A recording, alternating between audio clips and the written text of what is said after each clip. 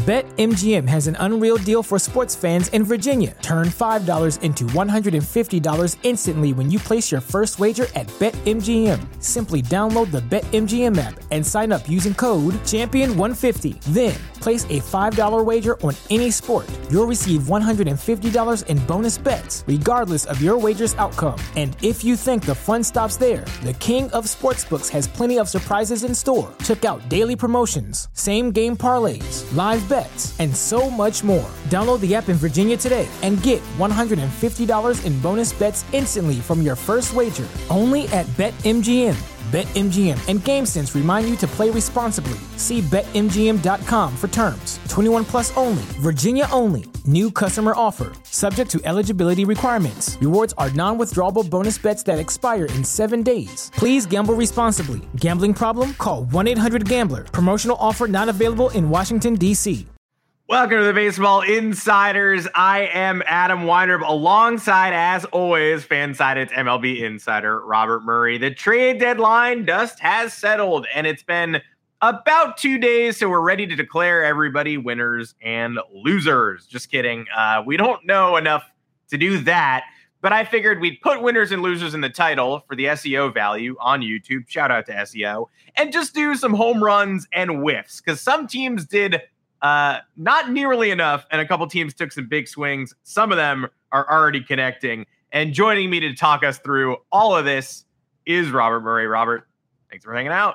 Yeah, thank you for having me, dude. I finally got some sleep in the last couple of days, so that's always a good thing. Let me tell you, sleep was at a minimal for about a good week stretch there, but we're somewhat back to normal. It's good to be here with you.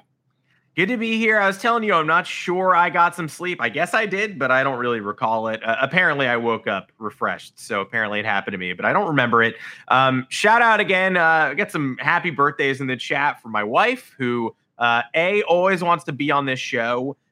B, maybe someday that will happen, but just if you want to shout her out, give her a little happy birthday in the chat. Sure, she'll enjoy that. She is having a better week than either the New York Yankees or the New York Mets. And we'll get right into it in a second. Do you want to do, would you rather do home runs or whiffs first? Because it was kind of easier to find the teams that just did not do enough at a trade deadline where a lot of loose ends were not tied up at the end of this whole thing.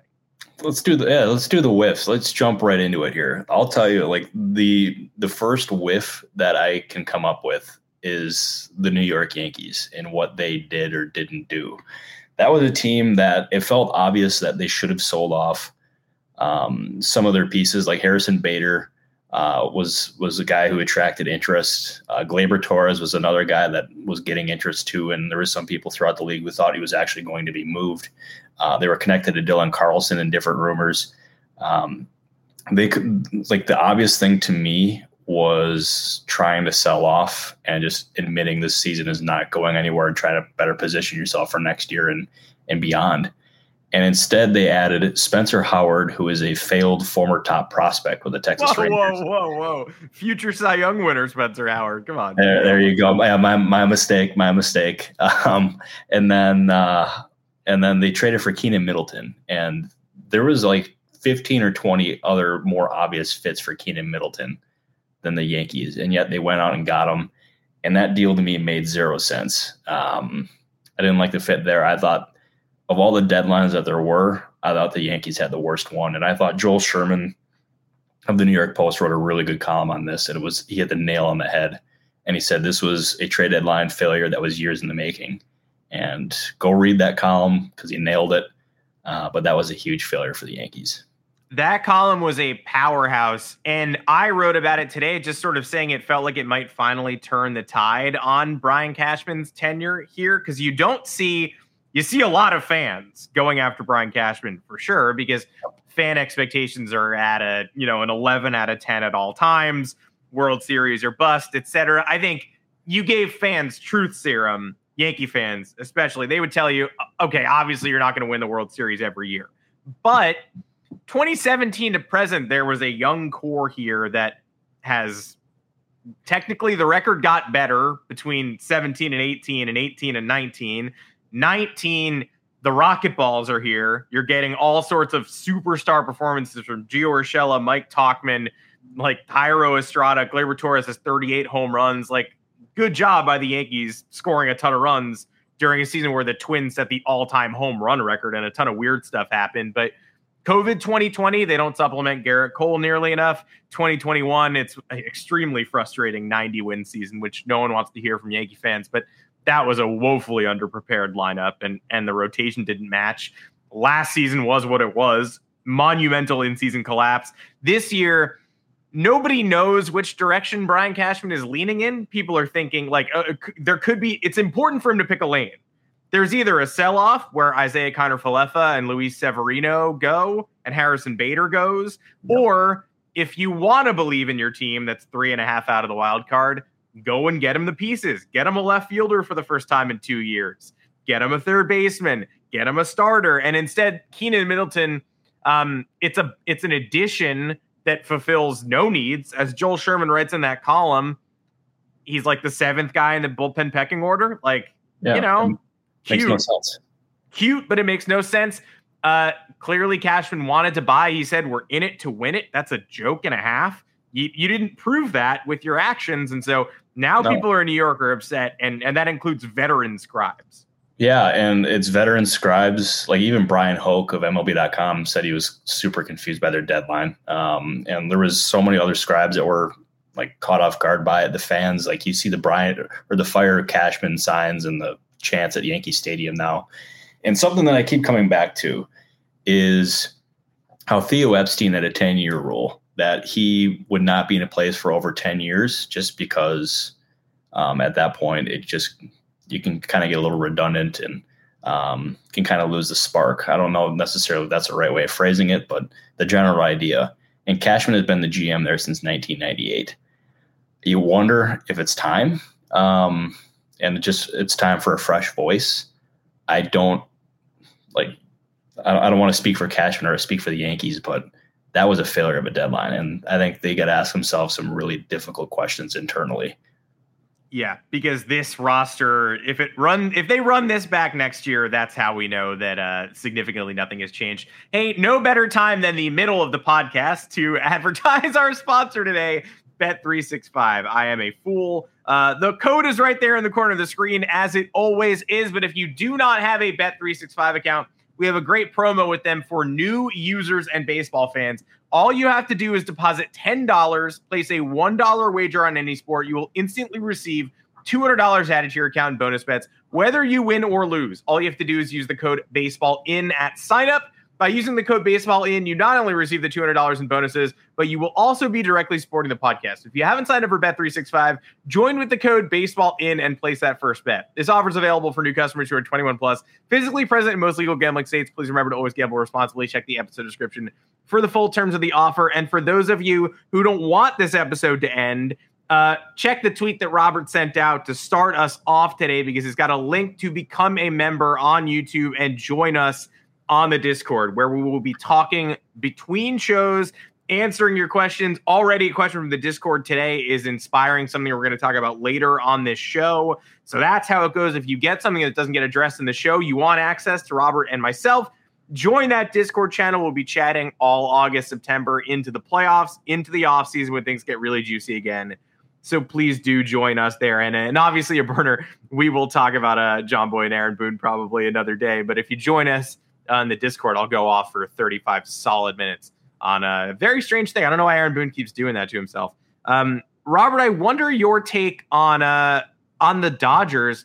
It's crazy that this deadline of all deadlines, we're sort of talking about the biggest market teams whiffing. I mean, the Yankees, the Dodgers, certainly the inactive Red Sox could fit that bill, but the Dodgers had a deal for left-hander Eduardo Rodriguez.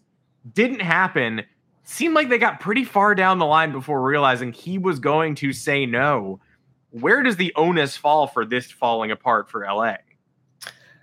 Yeah, on the last podcast, like deadline day, I said that I would be really surprised if Eduardo Rodriguez would end up with the Dodgers. Yes.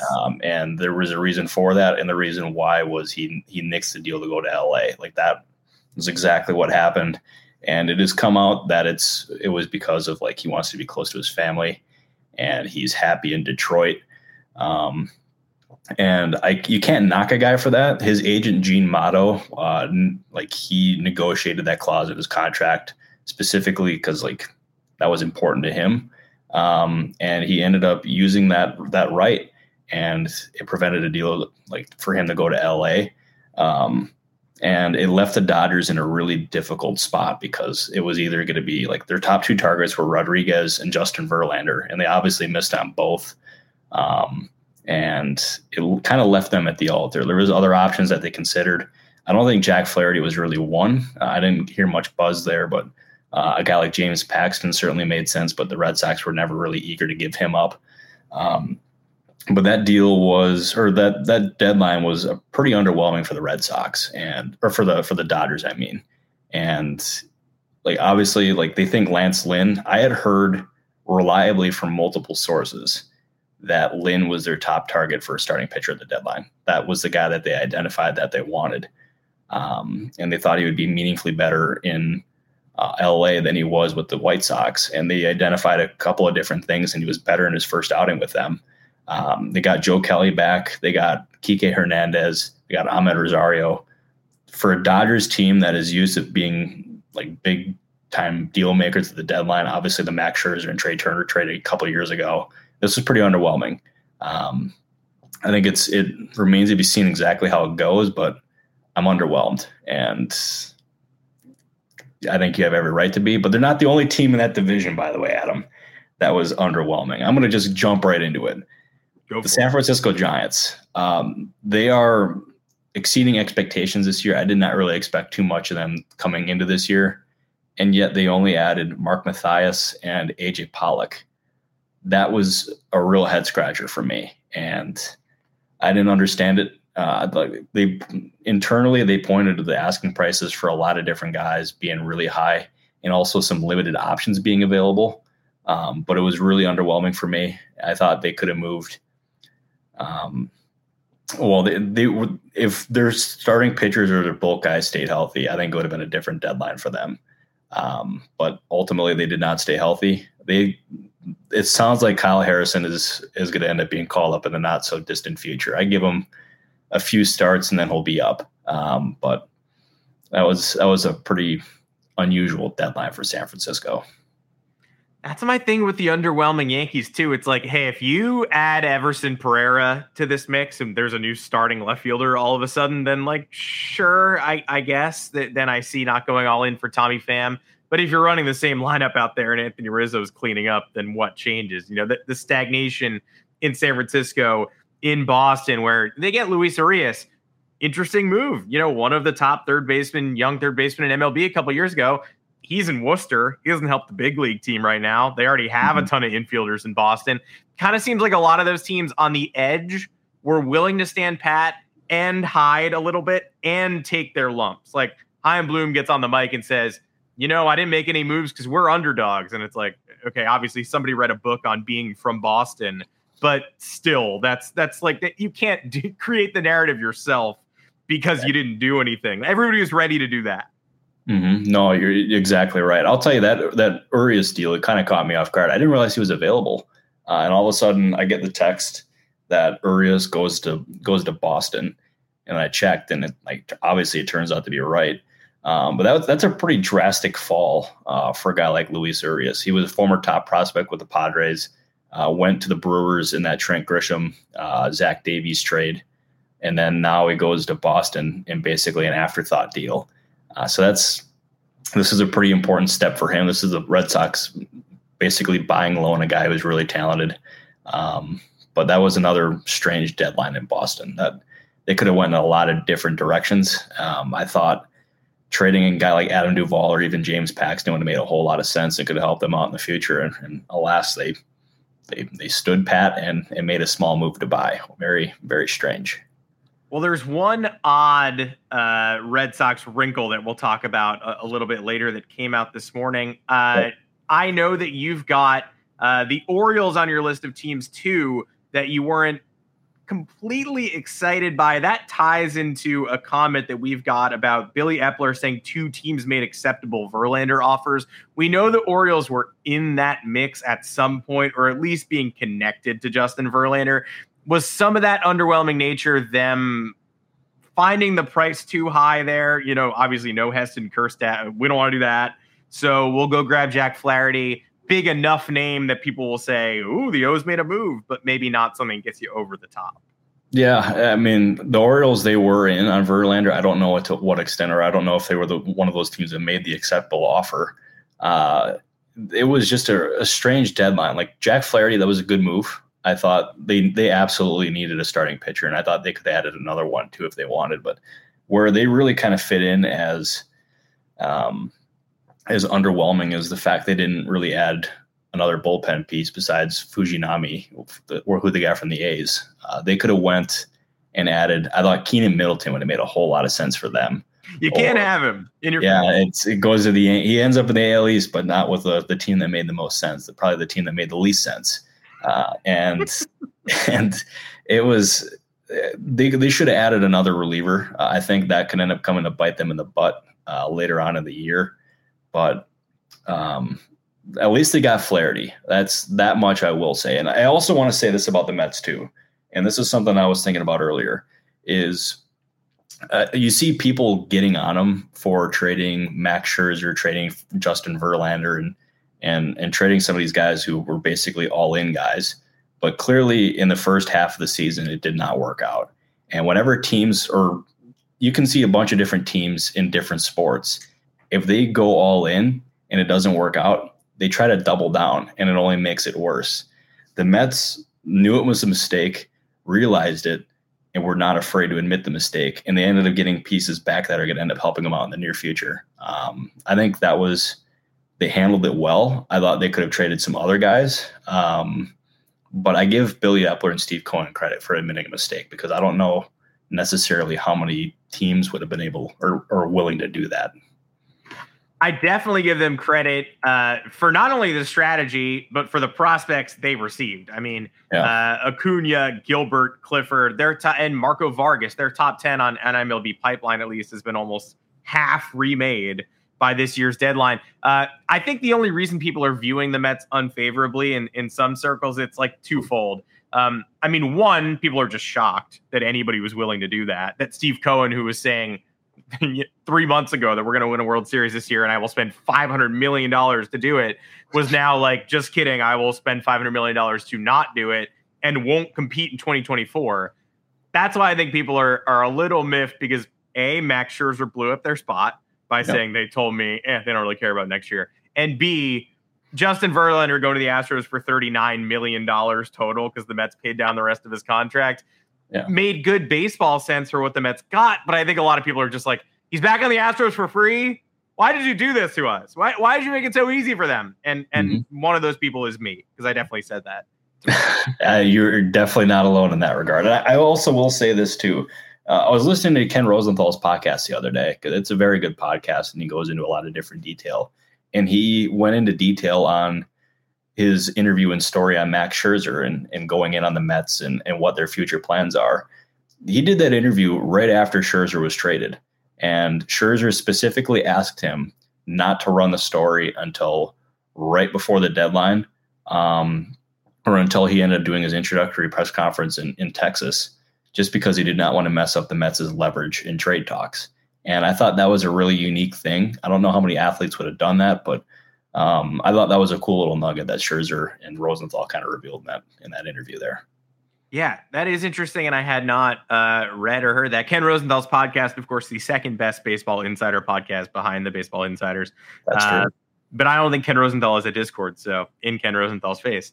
Let's go through the winners and the actual home run hitters here too. I mean, sometimes they make it obvious, like the Astros. We don't even. It's like, I know we already got in trouble once doing this with our projections for the season, just being like, this is so simple. Who cares? Like, these teams it's already writes itself. But I mean, the freaking Houston Astros gave away their ace for 3 months. Then he came back, and he's coming back for the playoff push. Feels like a pretty obvious win to me. I like what the Rays and Guardians did. I liked both sides. I liked Savali going to the Rays because Guardians fans are saying to themselves, what, it's been a half year of Aaron Savali being this exceptional. Like, we can live without this. Meanwhile, the Rays are saying, we see you maximizing your talents in Cleveland. We are the Rays. That's what we do for a living. So we'll make sure that you continue to maximize your talents while you're down here. Manzardo also a huge pickup for the Guardians, regardless of a clogged first base pipeline. So I would say that that's a move that stood out to me. And I'm also wondering, as obviously a burner says here, I know the Rays were shopping Manny Margot too. I know the Yankees asked about him. Like, what went into this Rays trade deadline? Yeah, there's a lot of different elements to this Rays trade deadline. And the Margot reports were right. I don't think he was close to being traded. But I do think, and this is not 100% confirmed, I want to stress this.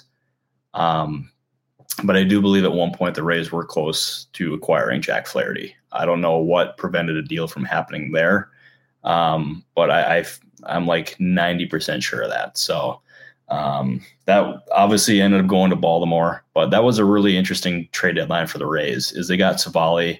That was a big price to pay. Like the prospect they gave up and sent to Cleveland is really highly regarded in baseball circles by talent evaluators. But the Rays tried for more. I think Flaherty was somebody that they had a lot of interest in. There was other players that they were interested in too, of course, Rich Hill being one of them, Joe Kelly being another. They did not work out, but Savali was a pretty good consolation prize for them for sure. BetMGM has an unreal deal for sports fans in Virginia. Turn $5 into $150 instantly when you place your first wager at BetMGM. Simply download the BetMGM app and sign up using code Champion150. Then, place a $5 wager on any sport. You'll receive $150 in bonus bets, regardless of your wager's outcome. And if you think the fun stops there, the king of sportsbooks has plenty of surprises in store. Check out daily promotions, same-game parlays, live bets, and so much more. Download the app in Virginia today and get $150 in bonus bets instantly from your first wager. Only at BetMGM. BetMGM and GameSense remind you to play responsibly. See BetMGM.com for terms. 21 plus only. Virginia only. New customer offer. Subject to eligibility requirements. Rewards are non-withdrawable bonus bets that expire in 7 days. Please gamble responsibly. Gambling problem? Call 1-800-GAMBLER. Promotional offer not available in Washington, D.C. I also was a fan of these surprise teams going for it at this deadline, and I'm going to declare them winners even if they don't ultimately reach the promised land. I liked what the Angels did. I got to say, many didn't. I approve. Now, that said, they got stomped by the schedule gods this week. You load up at the trade deadline? Cool. Here are the Atlanta Braves. Like, that's going to make anybody's reload look bad, but I still liked it. And I liked the Cubs going for it even before Heimer Candelario went 35 for 36 with 40 RBI to start his Cubs career. So how about that? All right. Start his Cubs career again. Yeah, this is his second go around in Chicago. Yeah, restart his iconic Cubs tenure. Yeah, I'll tell you, just sticking with the Angels, I respect them going all in like they did and trying to win with Ohtani on the roster. I thought that was a really good thing by Artie Moreno. They're signing off on that. It remains to be seen if it works. Obviously, yesterday it did not work out very well for Lucas Giolito. That did not go well for him at all. But they got Giolito, they got Ronaldo Lopez. The Dominic Leone deal at the finish line was kind of a wower because Jeremiah Jackson was once a very highly regarded prospect for them, and they traded him for Leone. They got Moustakas, Escobar, a bunch of different guys, and I know people there are very optimistic about what their future holds, especially once Trout returns and they get Logan O'Hoppe back in 100% behind a catcher. Yeah, it was just a very old school deadline. I think a lot of people these days are afraid to lose big trades, and the Angels were absolutely not afraid to lose big trades this year, especially, part of that is their core. Like, Trout is locked in long-term. O'Hoppe is returning. Zach Neto, they love. Like, let's say, say you like what you see from Giolito, there might be some wiggle room to extend him this offseason. Like, and the farm system wasn't so stacked that losing the guys they lost were a death knell. So I don't mind going for it, even if it doesn't work. No, me neither. I think it's a good thing. If it doesn't work out, and then they could be in trouble. But sure. I respect them going for it. And there's also a question here from Chris Williams. It's a good question. Jerry Dipoto said that he was pretty far down the road in a player that did not get traded, but they ran out of time. Any idea who that player was? I have my inclinations. I don't have an exact guess or an exact answer for you quite yet. But they were not in any hurry to trade Logan Gilbert or any of their starting pitchers. I think those reports, I think they listened, but I think the reports were kind of overblown. My guess is Teoscar Hernandez. I just don't know where. But he fit a lot of different teams, especially with how many teams were looking for outfield help too. Yeah, surprised he wasn't a Philly. Surprised Duvall wasn't a Philly. I would have enjoyed either of those fits, I think. Yeah, and also Tommy Pham was a player of interest for the Phillies too. And yeah, they were poking around a lot there. I also thought before the Brewers ended up getting Mark Canha that I thought that Teoscar Hernandez was a good fit there too. And I'm pretty positive they were in a Tommy Pham. They've been interested in Pham for quite a while, dating back to the offseason. Yeah, not to talk about Brian Cashman every 18 seconds too, but if you think if you're in it to win it, and you don't care about righty lefty stuff for the rest of the season, isn't Tommy Pham such an obvious addition for that left field spot? Every number they covet is off the charts, and all he cost was a teenage shortstop prospect. So I don't know. Yeah, I mean, at least they got Spencer Howard and Keenan Middleton. So yeah, Spencer Howard. I actually heard a rumor they brought in Spencer Howard to work with Sean Casey so that the Yankees, who were struggling, could see BP fastballs center cut. So, I've got no comment on that one. Great. We'll leave that up to the anybody can decide if that's true or bunk. I know you like the Southsiders in Chicago too. You kind of like their sell off. Yeah, I did. I like their sell off a lot. And they traded 6 pitchers, and they got. And I agree with Jim Callis's assessment on this. They got 3 of the 4 best pitching prospects that were moved at the deadline. And I thought they did quite well in those trades. I think if they would have had if their wish would have been granted, they would have also moved a guy probably like Yasmani Grandal. Obviously that didn't work out. I was kind of surprised too that Clevenger didn't get moved, but I think the only one start after the injury kind of hurt him. And yeah, they listened on Dylan Cease, and I know there was a lot of rumors leading up to the exact second the deadline was over, but they were never close to moving Dylan Cease. That I feel 100% confident in that. But they did quite well in those trades, and now it's up to Rick Hahn to maximize these prospects, because they obviously had a lot of promise with this current roster that they had, or before the deadline, and it did not work out. It blew up in their face, and now this is his second go around, and Jerry Reinsdorf is very patient, because I don't know how many other teams or owners would have let their GM have a second go around at this. Speaking of Cease and the Sox too, it does kind of feel like those talks could get rekindled this offseason. What did this deadline set up in your mind for the winter meetings? Because Cease still being available pinged my brainwaves, and so did a potential Pete Alonso trade in a pretty major way. Yeah, I think both those players are deserved shouts. Obviously, if they listen on Cease now, they'll listen again in the offseason. And the Mets' indications to both Verlander and Scherzer that they will not be, or that they're building for 2025 and 2026, would make you think that moving a guy like Pete Alonso could be something on their radar. And there was a report from The Athletic that they did, in fact, listen at the deadline. And if they're listening now, there's a good chance they'll listen again.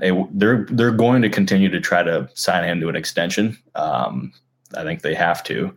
But teams are going to be poking around there as long as there's no extension in place. And considering that they moved both Verlander and Scherzer, you cannot rule anything out there. And then trying to think of some other guys that there's one more too that I want to mention this as well, that this team listened on. It was the Arizona Diamondbacks. They listened to offers for Alek Thomas, and there was one team that I talked to that said that they were shopping him pretty hard. You wonder if he's a potential trade candidate in the offseason because of that too.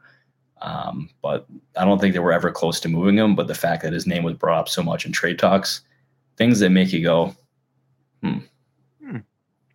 Well, you saw it with Varsho last year, and they've still got an outfield surplus to clear up. So why not try it again? The Pete Alonso related tweet that got me the hardest was Tim Healy talking to Alonso after the deadline on August 1st.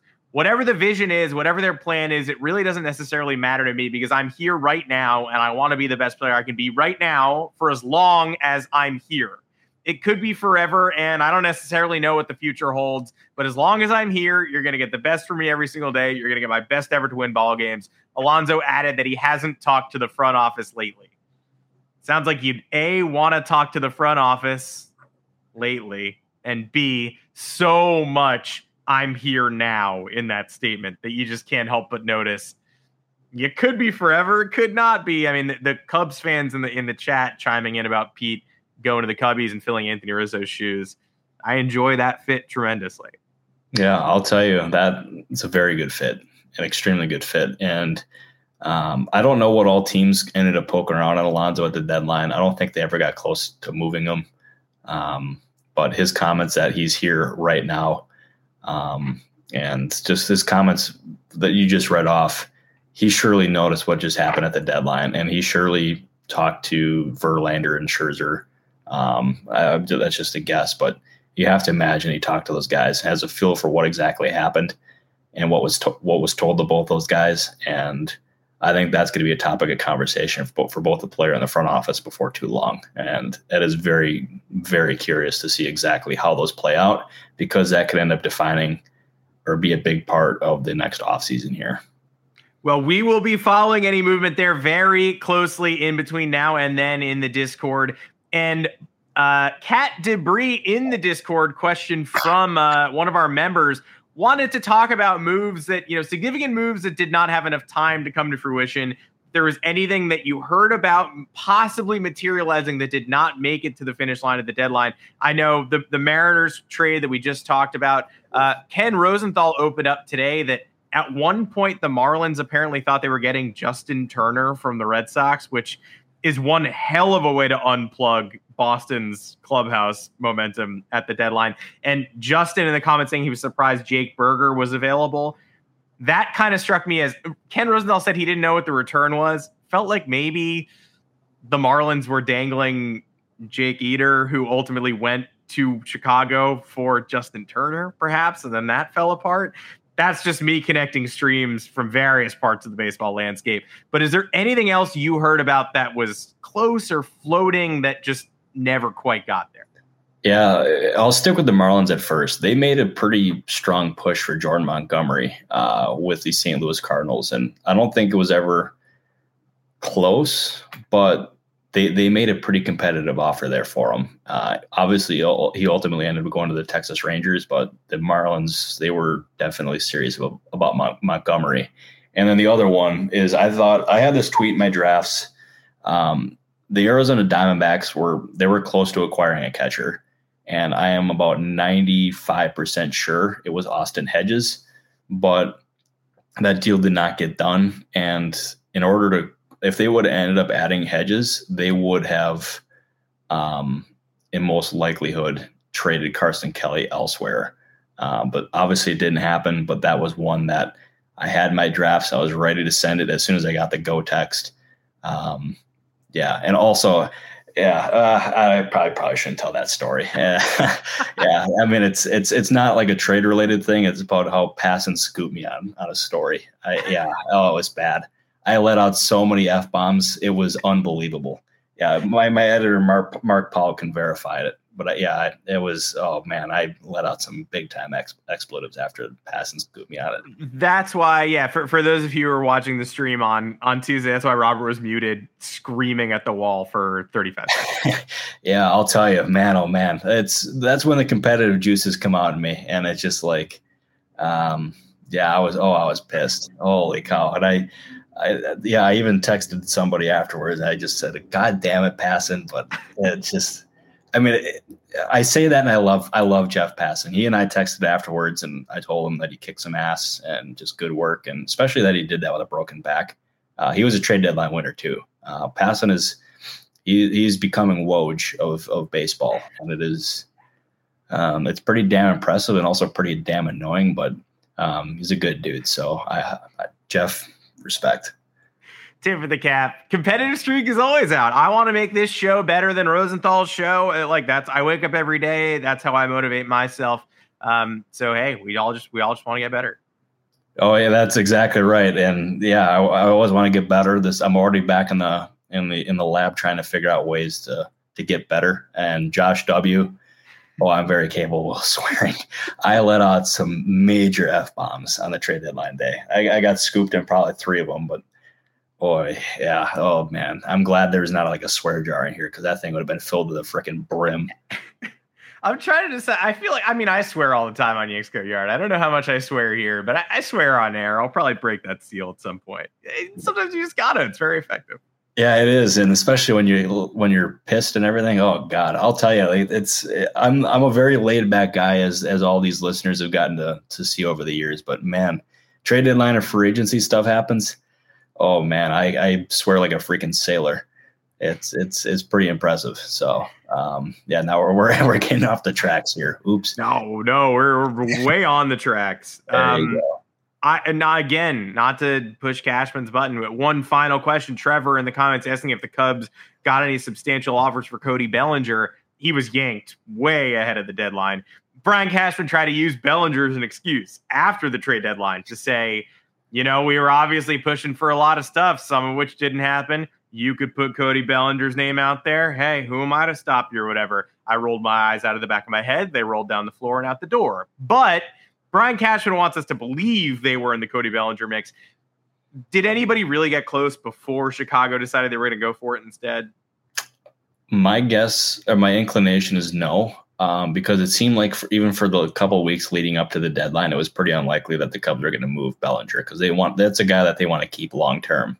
And I just did not see that being the case. And I think other teams thought the same thing.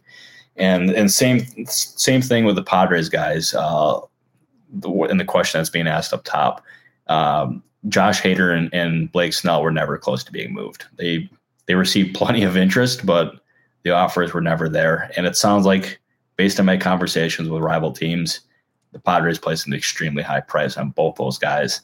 And it was to the point the price was so high that those teams never really thought there was a realistic shot that those guys were going to be moved. Wow. Well, there you have it. We will be back next week, same time, same place, obviously. The YouTube channel. If you're subscribed, great job. If you're not, welcome aboard. We'd love to have you. 3:30 Eastern every Monday and every Thursday here on the Baseball Insiders, plus the audio feed.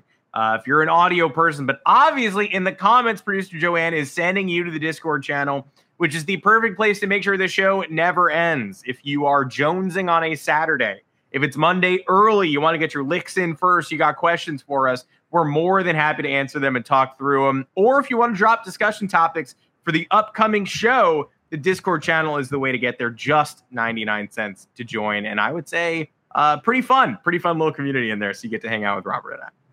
Darn right it is. Always a good time. I enjoy interacting with everybody on there, answering questions and all that good stuff. But yeah, make sure you join that, please. That helps us out tremendously. And Adam, you helped me out tremendously too. Thank you for once again having an awesome show. Great show. That helps us out a lot. Please check it out. So does signing up using our code on Bet365. That promo code again is BaseballIn. Do it right at the jump. That's how you get the full benefit, and that's how you help the podcast.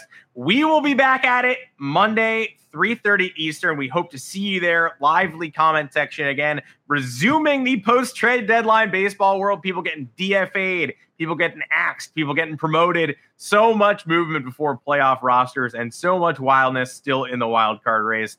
For Robert Murray, I'm Adam Wandrib. Take care, everybody. Till next time.